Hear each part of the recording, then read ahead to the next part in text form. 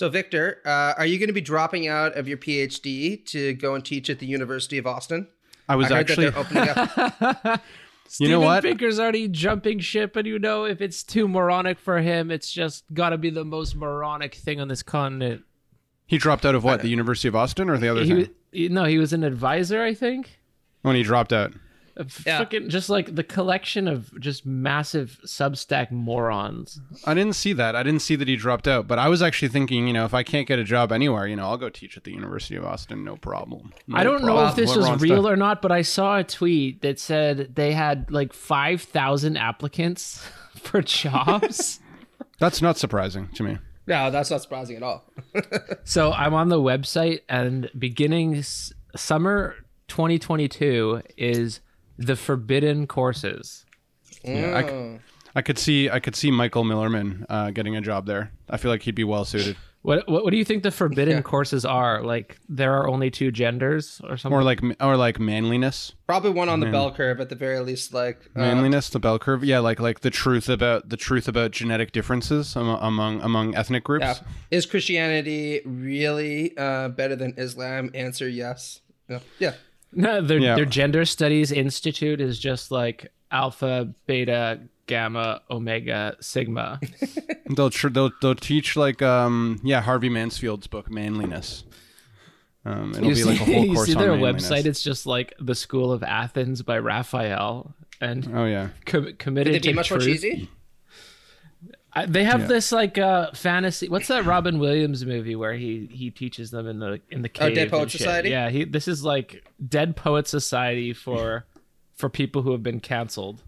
Yeah, you should probably tell Eric that we started recording already, so he should start recording. Hey Eric, we're recording. I want to teach there. I'm excited about it. It's going to be a haven of real critical thought. So I can't wait.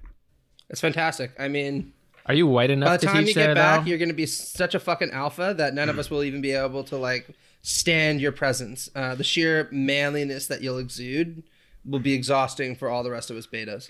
I know. On a serious note, though, I do there's a part of me though that I'm like the kind of like the dismissive, snobby response to it that we're all enjoying right now. At the same time, like I feel a little bit like who gives a fuck? Like let them do their stupid little thing and whatever. Well, they should have just called it Safe Space University, since that's exactly what it is. No, sorry. Safe Space University asterisk, not actually an accredited university. Basically, yeah. Did I ever tell you one of the funniest things I ever encountered when I wrote those articles for Quillette? You know Quillette, like the right-wing magazine? Yeah. So I wrote these articles because I really wanted to kind of broach left-wing ideas to a right-wing audience, and also just to see if I could do it. Like, could I successfully convert a few people? Which I did, by the way, which is nice, and I got emails about that. But like the number of people who would post about things I wrote endorsing Marcia Rawls, being like, this is supposed to be an IDW place. We're not supposed to be exposed to this kind of thinking here. I don't understand why it's contaminating my perfect magazine. And every single time somebody did this, I would just retweet. So you want a safe space to explore your ideas without the possibility of them being contaminated by anything that might actually make you think differently about your positions. Because I have a lot of people on the other end of the political spectrum that I can introduce you to who can help you out with that. Well, we learned long ago that any claims for intellectual or argumentative consistency by the intellectual dad web will be shouted down by an army of overly emotional 20-year-old Sigma males before they land. Anyway, we should get to the meat and potatoes.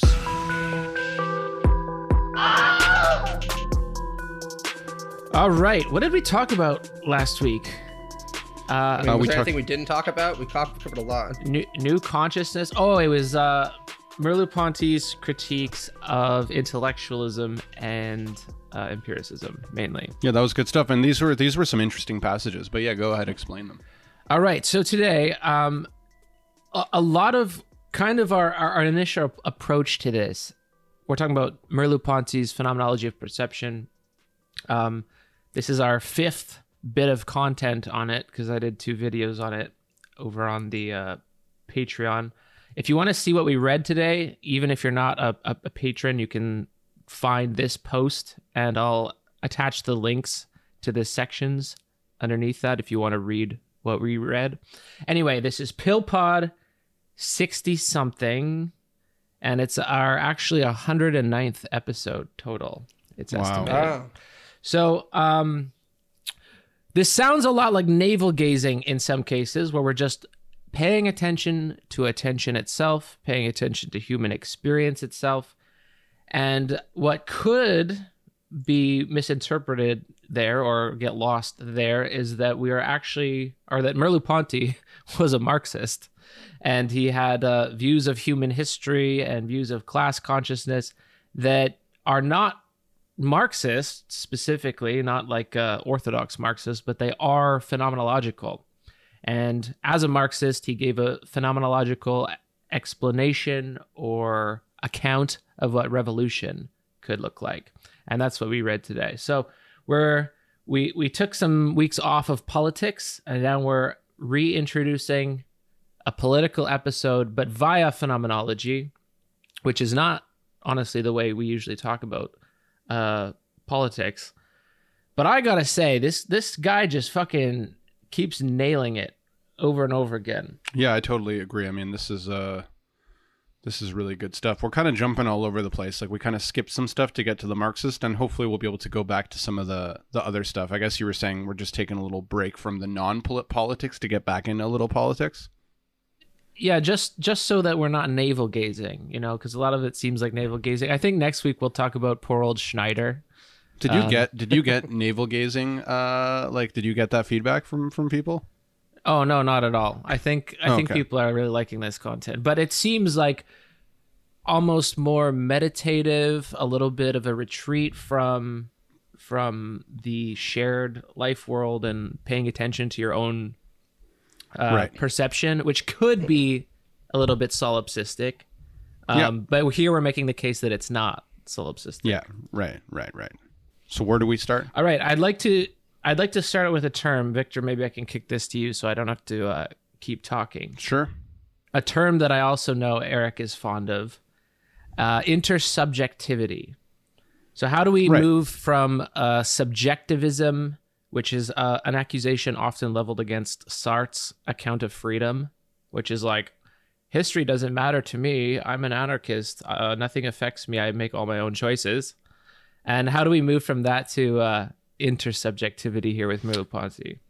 Now, I would say that probably Sartre is closer to Merleau-Ponty than a lot of people think. I've read some convincing stuff about that, and I think he probably has a similar account of intersubjectivity. He just likes to emphasize this kind of radical freedom point, but that's neither here nor there. So intersubjectivity, I think, is really just this idea that like our subjectivity relies on for its own existence and coherence on its engagement with other subjectivities. So there is like that like realities are created in some ways, worlds are created through intersubjective engagement, through engagement with other subjects. There would be no subject if not for that interaction between subjects. And I think you can see this with language. I think language is like the location of a lot of intersubjectivity. In some ways, it wouldn't be possible if it was only subjectivity. Language is only possible intersubjectivity.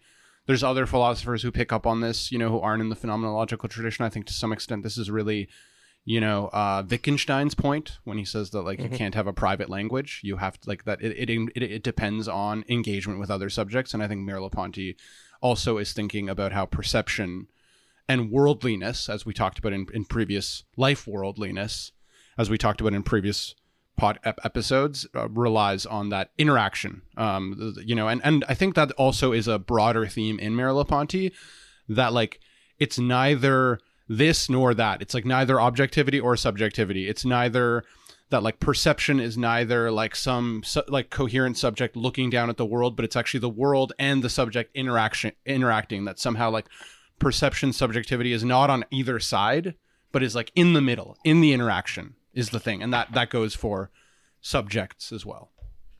And I also wanted to stress how deeply this can go, particularly when it comes to the language point.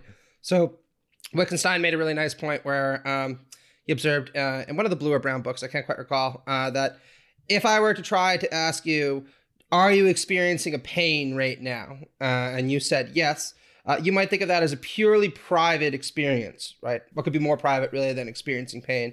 But in fact, there's an intersubjective component to it because you need the word pain to be given to you to be able to articulate the point both to yourself and to others that I am in pain. So in fact, the life world and even our ability to think in the language of thought, if you want to call it that, depends a great deal on the other. Yeah, of course, we're not doing our episode on Wittgenstein. Maybe we should, and maybe we should in the future. You should, yeah. And it's interesting because I think that his concept of like forms of life might have a lot of overlap with Life World, but yeah, I think so. But I would say that maybe we can save that for if a another lion time. could speak, we would not be able to understand what it says. And You we need should to say stress that a lot more intensely. we should accurate. also stress that language is like the most evident form of intersubjectivity, but it's not the only one. Even perception itself, the fact that there is a view that could be anywhere, kind of implies what he calls the gaze. The gaze is not hostile like it is in psychoanalysis, or can be, I should say, in psychoanalysis. The gaze is more like any point of view can occupy any point of sight specifically, and that implies that you're not the only perceiving. I shouldn't say seeing because that's only one sense, but perception could happen from anywhere, and because it does happen from other places besides you, it implies this intersubjective perceptual world. Yeah, I guess I would ask here is, so this existential interpretation of subjectivity or intersubjectivity or whatever, if we're not even going to use the subject-object language, he seems to say that it's existing or coexisting, interhuman relations. He uses terms like that. Now, in the classical sort of Marxist framework, right, we're not directly intersubjective. Our subjective relations are mediated by the products of production that we encounter on the market, And labor relations, we should add in there. Right, yeah. So we encounter the products of our labor, which are kind of like objectified social relations on the market, and we lose that sort of direct personal dependency that, characterizes earlier eras. So when Ponty here, he gives this sort of classic look at dialectical materialism, he kind of highlights that economics, production, is the basis of the base, and that our history is determined by that is, human history is determined by the economic relations and the way those are elaborated by the relations of production that obtain on top of them, which includes sort of objectified social relations. I think here it's actually worth situating this a little bit in intellectual context, because one of the big debates that was going on in French Marxist circles at this point was how seriously to take Lukács's seminal reinterpretation of dialectical materialism along more Hegelian lines. And this has direct bearing for somebody like Merleau-Ponty, since, of course, Lukács's main argument is precisely that the life world presents itself as a kind of reified entity that people are unable to interact with and unable to change. They just have to kind of accept it because it's been naturalized for them. And I don't think that Merleau-Ponty is entirely critical of this idea, but he definitely argues that it's a retreat back in some senses, focusing on this from strict dialectical materialism in the classical Marxist sense, since it focuses a lot on the ideas in our head and how the life world presents itself to perception, rather than the material practices that we engage in with our body and in interaction with others. So it's a really important debate historically. Right, and when we say these material practices, he thinks that this Marxist way of interpreting everything only via economics is over-determining a little bit our interpretation of human history. Because for sure, our interaction with the world is economic in some senses, but he's also saying it's not just economic. So sort of like what he did when he's saying Descartes got this like half right and then went a little bit too far, he's kind of saying the same thing with Marxist history, which is you're not actually paying attention to how economics affects somebody. you make up this thing called class consciousness. Class consciousness is supposed to be like swirling around us, but we don't ever actually look at the objects themselves. Where do we get class consciousness from? And he goes into this a little bit, saying our interpretation of economics is not from, sitting and reflecting on it. Our interpretation of economics happens when we go to the grocery store and we see how much things cost relative to how much we make, or when we are getting paid a certain amount compared to our friend who we go out for lunch with, and he's getting paid a certain amount. So in each of these direct interactions is when we feel economics, not as an abstract thing, but as a concrete thing. And our sensibility towards revolution, which he keeps bringing up, the sensibility towards revolution comes from a buildup of those, molecular interactions, not from having some grand scope of history. Yeah, and I think it's also important to stress here that while on the one hand he's criticizing this Lukasian Hegelian Marxism, which is quite sophisticated, I should say, so I don't think we should just dismiss it. He's also criticizing another kind of vulgar Marxism that emphasizes the materiality of human beings, yes, but foregrounds labor as kind of the exclusively dominant human power, or even tries to define all human activity in terms of laboring and creating our world. And Ponty says, absolutely, there's no doubt that laboring is a huge part of what we do with our body. Whether you're talking about, these kind of Lockeans in the state of nature who are tilling their farms, or you talk about somebody in 20th century France working at a factory. But it's not the only kind of activity we engage in a capitalist society that's materially meaningful. There's also, like Pils was pointing out, going to the store, buying a baguette, buying some cigarettes, sitting there talking about how there's no meaning to life and scribbling that down in nausea. All this is extremely important as well. And it's kind of missed by this vulgar Marxism, which really runs the risk of almost renaturalizing the bourgeois man and making the same mistake that a lot of classical liberal theorists made, which is also to emphasize this notion that who human beings are laborers first and foremost. That's a vulgar Marxist take, by the way. I don't think Marx actually believed that at all, although you can sometimes get that sense from his early writings if you don't look at them closely. Yeah, I'm not super familiar with the Hegelian interpretation of Marxism, but yeah, that you're saying that became widespread, or at least influential, when Lukács put it forward, and it was picked up by the Frankfurt School, where they emphasize the sort of subjective component as it exists sort of against nature, you'd say. Like nature is excluded from the historical materialist dialectic. I mean, this is some of the new directions that like eco-Marxism is thinking in anyway, is that you exclude nature from the dialectic. So nature, again, just becomes this sort of background against which humans conduct their activities. And it's I mean, from a more modern perspective, it's kind of maybe problematic to limit it that way, but it's one kind of reduction anyway. And then the other kind of reduction is, the sort of vulgar materialist reduction of that somehow economic relations are causal of subjective aspects of our life world, I guess you'd call it, that they're not exclusively causal relations that Ponty mentions here. They are. It's more. I don't know. I want to say descriptive, without necessarily limiting it to like Husserl's version of phenomenology. It's also interpretive, I guess, after Heidegger as well, right? His sort of hermeneutic variety that he introduces. And now what happened here, I guess, in the context of between Heidegger and Ponty, is that existentialism became a major movement with Jean-Paul Sartre. And so he wrote these series of articles sort of misinterpreting Heidegger a little bit, Heidegger's focus on Dasein. And he misinterpreted this and said that existentialism is a humanism. And this is something Heidegger really didn't like. It was kind of a misunderstanding between the two. But for better or worse, it picked up steam. And so you have this sort of existential interpretation of phenomenology.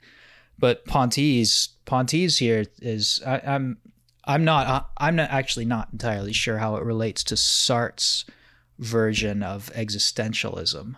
Well, he kind of calls it the same way that he goes between intellectualism and empiricism, like we talked about last week. He also comes here between materialism and what he calls spiritualism. So he's not simply a materialist, because he says, like, the economic part of our life is but one part of our life. That's not the part that just provides, generates, and establishes all meaning. It's important, but it's not the only one. And then spiritualism, I'm not exactly sure who he's talking about when he's saying spiritualism. It sounds like Hegel and Sartre could both be accused of that by saying this is about, like, history is about thought in some way, not about these interactions. But he's going to go right down the middle and say, you know what, it's both. You're both part right. If you just look at someone's life, the way they interact, the way they think about their economic situation, but also try to find meaning, you're just going to realize that it's both. Right. So is it kind of the objection also, like, that, especially against, I guess, the first kind, sort of like the non-spiritualism? What was the other one? Is it just materialism, or what does he say? Yeah, it's spiritualism. I'll just read the quote here. History has no single signification. What we do always has several senses. And this is how an existential conception of history is distinguished from both materialism and spiritualism. Right. Yeah, okay. I think sorry, go ahead. So I think, like, what's interesting about that is like I also think this relates to kind of like Merleau-Ponty's interest in resisting like thinking about things through representation, because I feel like one of the things he's doing, especially on the like more materialist side, is like, I think he's accusing it of kind of just reducing the world, the life world, into just this kind of like representation that like reduces everything to these kind of like logical economic relations. And like, he doesn't want us to forget about like the lived experience. But at the same time, I think he's also worried that like thinking about things through the perspective of just like this lived experience perspective also can mystify, because it like becomes this, I guess what I'm taking him to mean by spiritualism. Could be wrong, but that's kind of how I'm hearing it. It's kind of like avoiding just like reductive representationalism, but then avoiding like this over kind of reification of like just like lived experience is like this thing that you can't necessarily contain. It's like, I think he wants to say you can talk about it, you can identify it, but you can't just like put it all under the heading of like one or the other way of thinking, I guess. I mean, the way that I read his spiritualism is, again, going back to the kind of Lukács point, and I think it's important to stress that at the time, it might seem a little bit difficult to recognize in hindsight, Lukács was like the hottest shit in Marx's theory. Lucien Goldman wrote a book on Kant where he described Lukács, Heidegger, and Kant, along with Marx, as like the most seminal thinkers of the modern era, which seems a little bit weird in hindsight because one of those doesn't really belong. But, you know, Lukács has this defense of not just Bolshevism, which Ponty is going to take very, very critically, but also a kind of teleological vision of history, which is that the reified life world will eventually be overcome when we develop a sufficiently refined class consciousness. There'll be a revolution. It's pretty much inevitable. And we'll get something that to Lukács's mind will look a little bit like the Bolshevik state, or at least the Bolshevik state as it should have been. And Ponty is a lot more critical of this, saying that this takes dialectics, Hegelian dialectics with all the kind of spiritualist undertones way, way, way too seriously, and undermines a lot of the more materialist dimensions of Marx.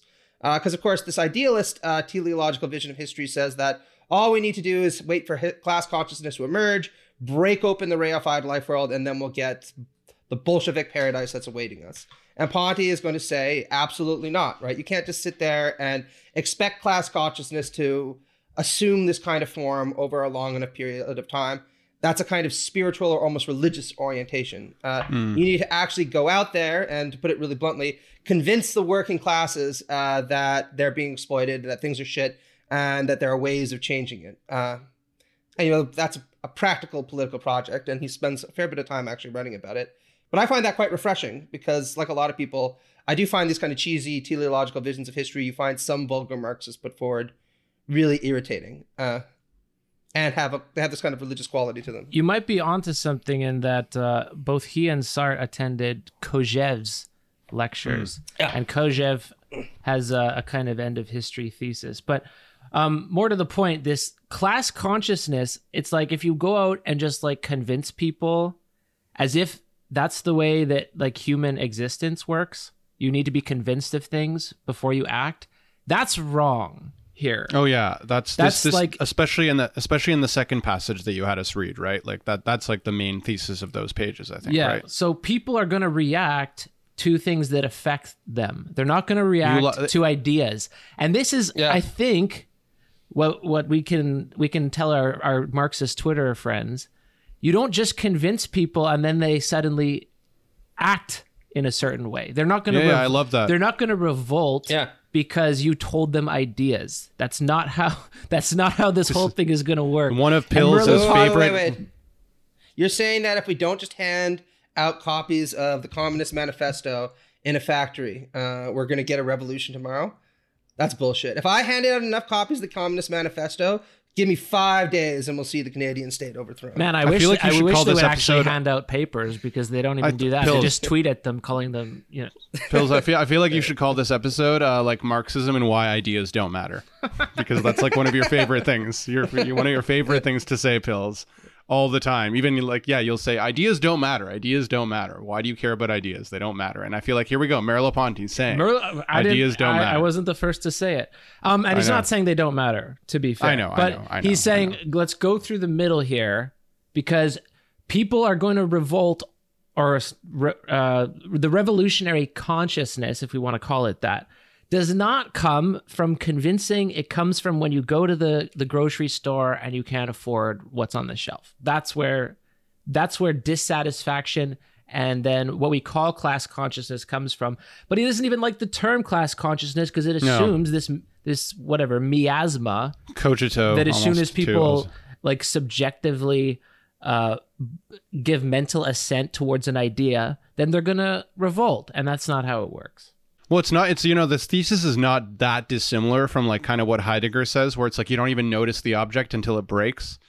It's like, you're not going to actually notice like the revolution until like your world breaks and like something comes up and you're like, oh, why is this shit so expensive? Like, fuck this. You know? You don't recognize your economic conditions until you can't afford something, right? Yeah, exactly. I mean, Zizek had a wonderful quote about the Arab Spring back in 2011, quite some time ago, where he points out that what set that off wasn't people distributing revolutionary pamphlets. It was just some guy in Tunis who was tired of having to pay bribes to the government to sell his fruit in front of the government buildings. So what did he do? He set himself on fire. Pretty dramatic choice. But then a lot of people just got fucking pissed off, and they're like, you know what? He's right. And then they smashed the government and replaced it with a more Republican one. And I think that's a real testament to this kind of Pontian wisdom, right? A lot of people don't react because they're handed a pamphlet or because they're handed a set of ideas. They get pissed off at the material impact on their lives of this policy or this practice or whatever it happens to be. And that's the spark that lights the fire, like Billy Joel would say. I did actually think about that Arab Spring when I was reading this. And, it's kind of consistent with some of the stuff. It's interesting. I kind of forgot about this passage, and in my own work, this is like fairly consistent with how I'm using Merleau-Ponty to talk about some other like kind of like radical democratic theory and like kind of vaguely anarchistic theories that I think end up leaning on ideas, not in the same way. Anyway, that's like a bit of a tangent that I don't necessarily want to go down. But like what I like about this, I think that's a perfect tangent, actually, if you want to. Yeah, it's why revolution is not just a decision that we make on Twitter, Yeah, and actually, like, so specifically, there's a part here on page 470 where he says, it's unlikely that the Russian peasants of 1917 explicitly set for themselves the task of revolution and the transformation of property relations. Like, and I think this is important, like specifically the idea of like explicitly setting yourself for the task. Like, it's some like deliberate activity that you kind of like have this idea, revolution, and I want that end goal.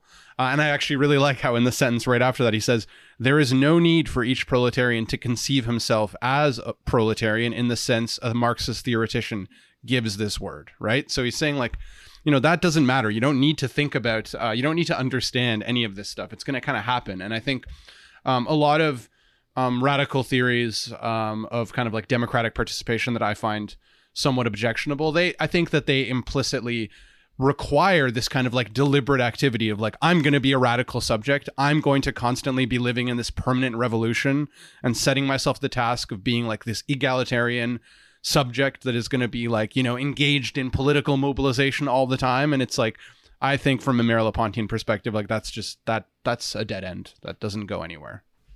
I should also say that it's also not really consistent with the real history of radicalism, even of the sort of radicalism these people like.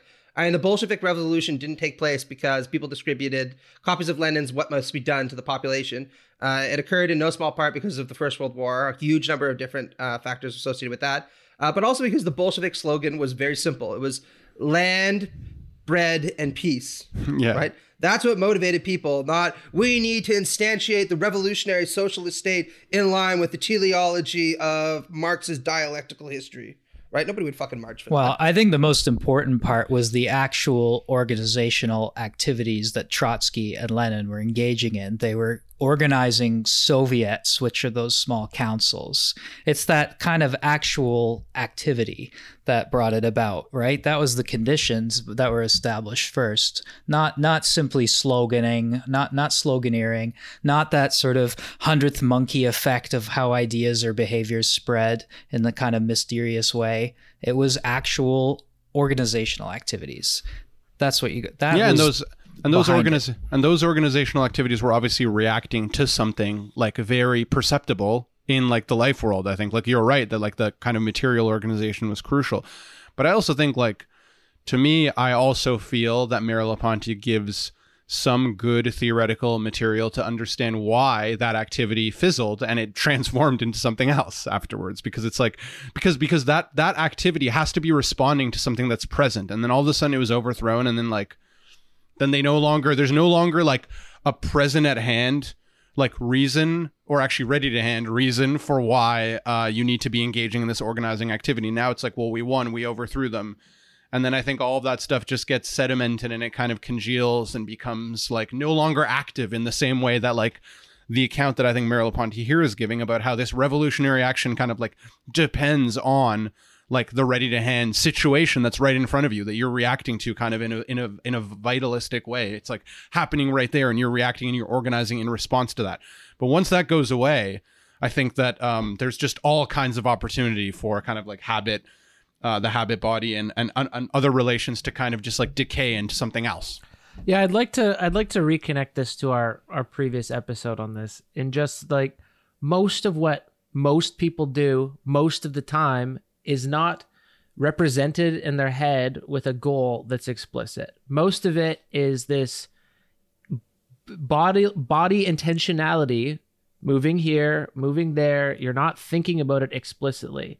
And his account of the Russian Revolution is similar to that. Like, sure, people were organized into Soviets, but why did they leave their house in the first place? They left their house because something else was wrong that they wanted to fix, and not explicitly say, I want to have a revolution in Russia. Now, Lenin thought that, but Lenin didn't do the revolution by himself, right? It was the material, bodily lived experiences of people that were being exploited, and finally, for whatever reason, it clicked that they were being exploited, and that's what got them out of their houses. Yeah.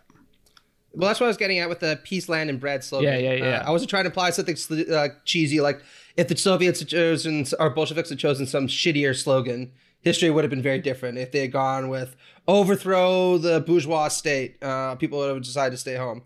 What was captured by the slogan, peace, land, and bread, is that people were materially suffering a great deal because of the consequences of the First World War. The kinds of exploitation that were present in their society were extremely vivid because the authoritarian high-mindedness with which the war was carried out. And as Pill said, I think that people just finally clicked.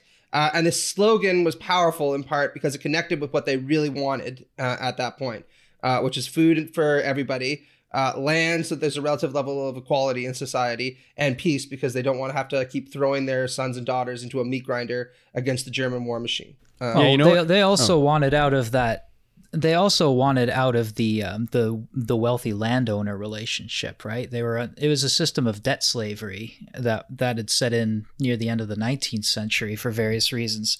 This debt slavery situation, it wasn't just World War I. That might have been the catalyst, but that was not the sort of cause, right? It's like the revolutionary activity is a long and slow and painstaking process. It's not something that just kind of clicks into place when the right sets of things come together.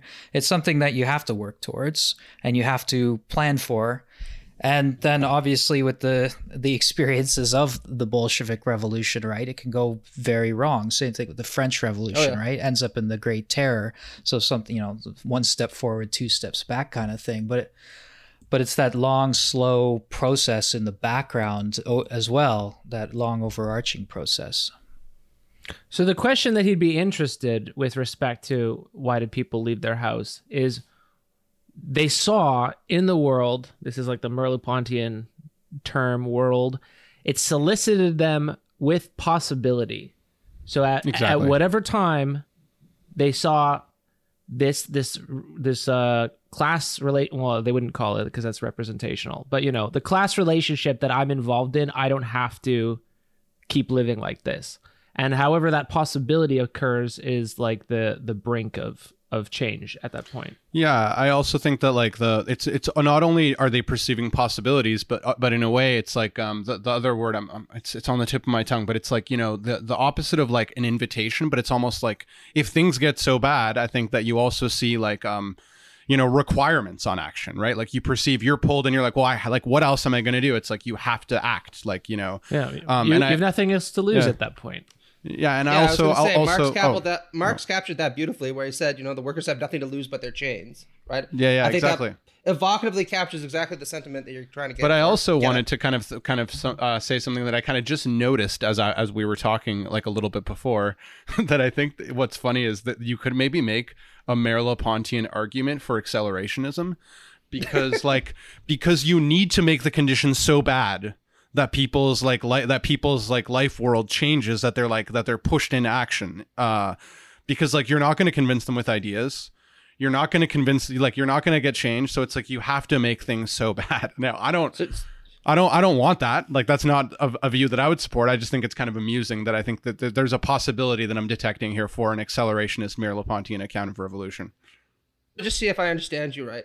The way to solve our environmental crisis, contra Eric, is to pollute the environment so recklessly. Well, it depends what kind of... No, it depends on the kind of... The breaking point. It depends on the kind of accelerationism we're talking about. What I more had in mind was like, like wishing for worse policies that you want to make the income inequality worse and worse and worse, so that like at some point we could get to a point where, I obviously don't support that, but it's kind of funny that you can. I'm going to stop recycling right now. I'm going to fucking use oil for everything I can. Gonna go make a gasoline fire right tonight. It's like, let's kick capitalism into hyperdrive. Or if we can't go around it, we're gonna go through the motherfucker. Yeah, you heard it. This is a call for all leftists everywhere to advocate for the total deregulation of Uber, Amazon. Because seriously, people are not going to act. Just like if things aren't if things aren't bad enough. No, I get what you're saying. I wasn't intending to be mirthful about that. It was just something we were talking about last night. Yeah. One thing that he does say in the second section that I gave to you is that like you have to see something worse almost quickly to be able to break a habit. It has to the conditions have to worsen very quickly, because otherwise you just kind of get used to them. But as soon as you see like my life is worse than my parents' life, like the faster that happens, the more you're going to think like I can act to change this. Otherwise, if it's just like everyone slowly becomes an Amazon employee over like the next... Out of curiosity, does that mean he's being a little bit unfair to Sartre? I mean, I'm all for kicking transcendental narcissism, as Foucault put it, down a couple pegs. But Sartre did have this wonderfully evocative comment where he once said he never felt freer than when he was in a Nazi prisoner camp, POW camp, really. Because under those kind of circumstances, he realized that every kind of gesture and act he made had extraordinary significance as an expression of his freedom. And if he hadn't been put in that kind of condition and was just going through his everyday life in a kind of normalized life world, the importance of the individual act wouldn't have been as transparent to him. So, I mean, he puts it more poetically in Nausea, but that's kind of general idea. And it seems to have this Pontian quality to it, if that's what you're aiming for. Merleau-Ponty is quite critical of Sartre's Marxism because, well, I think Sartre actually said, I'm not a Marxist, I'm an anarchist. But Merleau-Ponty's sense of Sartre, his criticism of Sartre, in Adventures of the Dialectic, is that he thinks all contingency is bad. The only thing that he wants to overthrow is contingency to have this radical sense of freedom. And I'm guessing if... Don't you mean overthrow necessity? Or No, contingency. Like that the previous actions are why things are the way they are now. Oh, okay. I got you. All right, go ahead. And he said that's just not how the human life works. I think that might be what he's calling spiritualism, because so much of what we do, I keep using this term 95% is related to habit. It's not explicit, I'm free, here's my action. Like Sartre is still going to take shits, you know? Yeah, exactly. And I think also the reason why sometimes we don't realize how much of it is kind of like habit and like response to the situation that is kind of unconscious is because often when we think about our past actions, we apply kind of like post hoc like rationalizations for like why we did the thing, right? Like we often think about it. It's like, oh, I did that because I decided to do this. But it's like if you think about it deeply enough, you realize that like in the moments you're kind of just reacting.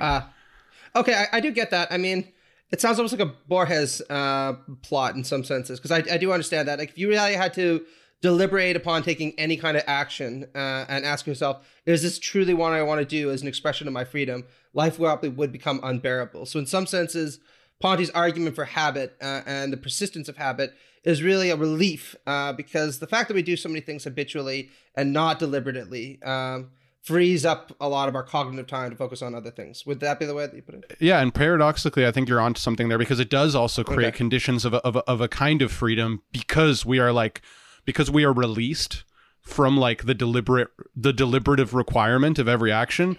We are actually free to kind of like be, and that's actually why a lot of Merleau-Pontians talk about like music, and Merleau-Ponty talks about musical instruments and kind of like the way your body gets absorbed into the act of like music creation and jazz. The improvisation is like almost unconscious. But it allows for a tremendous amount of freedom, right? Like if you had to like deliberately, consciously think, oh, I'm going to play this note, I'm going to like the creative potential would be gone. Like you just couldn't, you couldn't do anything. Like your body has to be like absorbed into the action in a way that where your body kind of takes over for you. And there's like this kind of like, I don't know, you can use all kinds of evocative language to describe that process, but it's kind of a freedom in the not having to think rationally about it. No, I get that. I mean, I really like the Sartre analogy about feeling free in a POW camp. Because even if it's problematic, it does have this kind of evocative quality to it. But I absolutely agree that it almost sounds like a Borges story, like Fumes the Memorias. If I were having to sit there being like, do I want to move my foot forward? Will I move my foot forward? Going to take the next step. Should I do that? Right? That would be an unbearable kind of life. And it would mean all my mental activity is focused on things that are really pretty pedantic, that I would almost want to be automated and free of my conscious control. I remember talking about this in a Nietzsche seminar when we were talking about like thought, and I think it speaks to Merleau-Ponty. Like, imagine how horrifying it would be if you had to decide to have a thought. Right. So like you're like, I'm going to have that. I'm going to decide to allow that thought to come into my head. And it's like you had to go through this process of deciding to have thoughts every time you have a thought. Like that's a fucking nightmare. Jesus. Well, I mean, to be fair, I do know what that experience is like, because I once ate a whole plate full of brownies and started tripping out. And I was like, don't think about that. Don't think, oh my God, I am thinking about that. No, don't think about that. And it was just a horrible cycle, and everything went downhill from there. So believe me, the Pontian nightmare is real. So it's interesting if we're... Sartre's mode of freedom is I can think of whatever I want, therefore I am free. And that's Merleau-Ponty has a third of this book is on freedom, but it's not that kind of freedom. It's not I can think whatever I want. It's like your body affords you free possibilities. And I think the musical instrument example is a perfect one, because that makes you free to play that instrument. And that's not like Right, affordances, as you were saying. Yeah, right? and while if you're good at an instrument, you're probably thinking about something else while you're playing, you know. And but that the freedom comes from being so familiar with these different aspects of the world that you can use them, be creative. You have these capacities to be with this Mitsein in the world that is not intellectual. It's not intellectualized in the way that Sartre's like, I can think about whatever I want. If I go to a cafe, I'm free to wonder if Pierre is there or not, et cetera, et cetera. Yeah, there's that interesting example that Sartre gives of freedom, radical existential freedom. A famous example of the person whose brother was killed in the war, and they want to join the army and go and avenge him. But the person also lives with their mother, and if they're to leave their mother alone, something really awful might happen to her, right? She might become depressed or kill herself or get killed or something like that. So you're faced with this impossible decision, and it's two sort of options that you cannot weigh against each other. There's no rational calculus you can apply to it to make the decision for you. You have to make the decision yourself. And so you're radically free in the sense that either option, it's down to you. You decide which one to do. But if you want to try and figure out which question is the right or which answer is the right one, there's no way to do that, because again, that would imply the responsibility isn't yours. The responsibility is you applying some kind of rational or decision-making framework, whatever it is, cost-benefit analysis, all that bullshit. You have to make the choice, and you're radically free to do it, but each choice could fuck you over in some way.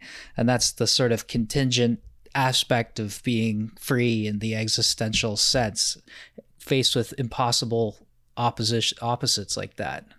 Yeah, I read this wonderful book that talked about this in the context of the Nazi occupation of Greece, where apparently there was a scenario where there were revolutionary fighters hiding in a town. And so the SS captured one of these revolutionary fighters, then lined everyone else up in the town, and told the guy, if you don't reveal to us which one of these is your comrade, we're just going to shoot everybody, every single person in the town. And the revolutionary said, freedom is more important, and then the SS killed everybody. And one of the questions that kind of emerged from this is, was this the right thing to do, to defy the SS officer at the price of the life of all these people? And the point that the person was trying to make from a kind of Sartrean perspective is there's no way of actually making that kind of judgment call through a formal calculus. You just have to kind of decide what kind of thing you're going to prioritize in this instance and what kind of person you're willing to be, understanding that you're fucked either way, and you're going to have to bear the responsibility of that. So I find these kinds of Sartrean conceptions of freedom at least evocative and poetic. I agree that Pontes is a lot more philosophically rich, but I think from a novelistic perspective, he's always very talented. So how do we chart, in a sense, that decision that I sort of outlined in relation to Sartre comes up here in the Ponte reading as well. That choice between economics and materialism or spiritualism. And that's almost like if we want to, I don't know, he says we have to choose between these two positions, but not really, because then he's going to reveal this different way of understanding them that makes the sort of decision disappear in a certain way. But in a sense, he presents spiritualism and materialism as choices we have to make. Do you want to work in the realm of ideas, or do you want to work in the realm of I don't know, keying your actions to guiding history according to economic conditions and what sorts of revolutionary struggles are going to become relevant in that context. Yeah, it's very much a parallel of his critiques of, Cartesianism on one hand and empiricism on the other. Is you can't just go all the way in one direction. Like Sartre's talking about revolution like it's this spontaneous free action that people are going to undertake, and then that's kind of what he advocated for. Whereas I don't know, a scientific economic Marxism is just going to say this is only material, and it seems so obvious, I guess, in hindsight, to be like, of course it's not one or the other. Yeah, I agree. I mean, And the weird thing is, despite his criticisms, this kind of fetishism of the almost religious or apocalyptic quality of revolution is still very prevalent in some major thinkers. I mean, all you need to do is read Alain Badiou on revolution, where he calls it a disruption in the order of being that cannot be predicted. But when it emerges, you either choose to show fidelity to it or you don't. To realize that there's a really religious quality to this. Now, whatever it is that you think about that, I think that Merleau-Ponty is a lot more realistic and grounded, where he says, no, revolutions don't just emerge spontaneously as these kinds of events in the order of being. It takes a huge amount of work, much of which is going to be incredibly mundane. And you can't even count on just inspiring people by ideas to change things, because you actually need to be able to show them, or they need to be able to see all the fucked up things in the world around them before they're going to be motivated to action. Well, also maybe to just add a little nuance to that, I think that like it's not so much that I think that like the spontaneity of revolutions I think it exists in Merleau-Ponty because it's like going to occur from like the lived experience, but it's only really going to seem spontaneous to those who aren't affected by the revolution. Like everyone who, right, like they're experiencing the world and how shitty it is, and they see the clear reasons for why they would be angry, but it just seems spontaneous to an outsider who's like, I guess like a capitalist who's not involved, for example. Yeah, I have a perfect quote of that. It was when he's talking about this vision of spontaneous revolution, he says that people are talking about the other, the pure negation. He might as well have been writing to Badiou, even though this was written 40 years before being an event. But he says, Merleau-Ponty says, Marx was able to have and to transmit the illusion of a negation realized in history and in its matter only by making the non-capitalistic future an absolute other.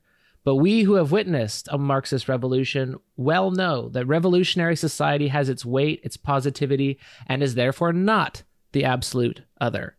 So this weight and positivity that he's talking about is that huge stack of lived experiences that caused the revolution in the first place. If you're looking at history as this dialectic from the outside, then it seems like you could conceive that this is just a spontaneous other event, not related to what happened before, totally non-contingent, but then you're forgetting the life world again. Yeah, there's a fun comparison that Ponty makes there too, right? Because, think about when you're healthy and you're going through your life, right, and you see somebody who's sick, right, and they're like, oh, sorry guys, I can't come out tonight. I'm not feeling great. I'm gonna stay in bed. And everyone who's healthy is like, well, fuck this guy. What an idiot. Like, why are you missing out? But Ponty compares illness to revolution. It says that history only presses closer to economics when the revolution approaches, just as you are pressed closer to the vital rhythms of your body when you get sick. So somebody who's not sick in that sense wouldn't understand the sort of vitality that revolution taps into, right? That it's like an illness that's happening. And then again, you only see the economic rhythms of history. They only show through as the sickness gets worse, as the revolution approaches. And then until then, history and economics seem like perfectly separate things, right? And he seems to think that, so then in those times of relative quiet, right, they separate, and history becomes the realm of ideas, right? The history of ideas. And then I think maybe that's bourgeois. That's bourgeois spiritualism. And then on the other hand, everything is economics, right? So then that becomes the sort of vulgar Marxism, and you have that materialist side. So you have this split between, again, spiritualism and materialism. Spiritualism is the kind of conservative, backwards-looking bourgeois side, whereas materialism is the forward-looking, and we can't see how they're related until shit hits the fan, basically, until the illness hits, until the revolution comes. And then we see how interdependent they are and how silly the opposition is in the first place. This guy just fucking nails it. Does he not? It's like, this is just killer. Who, Merleau-Ponty? Yeah, he does nail it. And actually I wanted to, like, there's such a great quote, just like on page 473 where he's talking about like being an individual. And so he says, at the outset, I'm not an individual above class. I'm situated socially, and my freedom, even if it has the power to commit me elsewhere, does not have the power to turn me immediately into what I decide to be. Thus, being bourgeois or a worker is not merely being conscious of so being. It is to give myself the value of a worker or a bourgeois through an implicit existential project that merges with our way of articulating the world and of coexisting with others. And then he says, my decision takes up a spontaneous sense of life that it can confirm or deny, but that it cannot annul. So anyway, I think that's like a nice like sum up, I feel like, of kind of like the view he's trying to push forward here. Yeah, and I mean, it doesn't... Real quick, because Victor's got to go. So we'll say bye to Victor. But can Victor, Bye, the quotation Victor. that you read, what's he? I was trying to follow along and I don't have the book open, but is he saying that we are members of classes, but you don't have to be conscious of being a member of a class to be in a class, or what is the point of that? Well, I think the point that I took away from it was like, he does it like you don't have the power through like thought to just like decide to be that thing, but rather it's like an interplay between like merging like the world that you're experiencing with other people and this existential project. And like you can't just like decide, even though you have the power to commit yourself. So like you can commit yourself to the conditions that are in front of you. But like you can't just like decide to be like, oh, I am a member of this bourgeois. It's like it has to cohere, I guess, with this what he calls existential project. But yeah, it is a little bit ambiguous maybe. Well, I mean, that's just intersubjectivity. He's like replacing class a little bit with not just like labor relations, but it's also an intersubjective. And actually, like right after that quote, he says idealism and objective thought. And by the way, I don't know if we mentioned this in previous episodes, but objective thought is really just the name that Merleau-Ponty gives to those two views we were talking about in the last two podcasts, intellectualism and empiricism. Those two together is what he calls objective thought. So he says idealism and objective thought equally miss the arrival of class consciousness.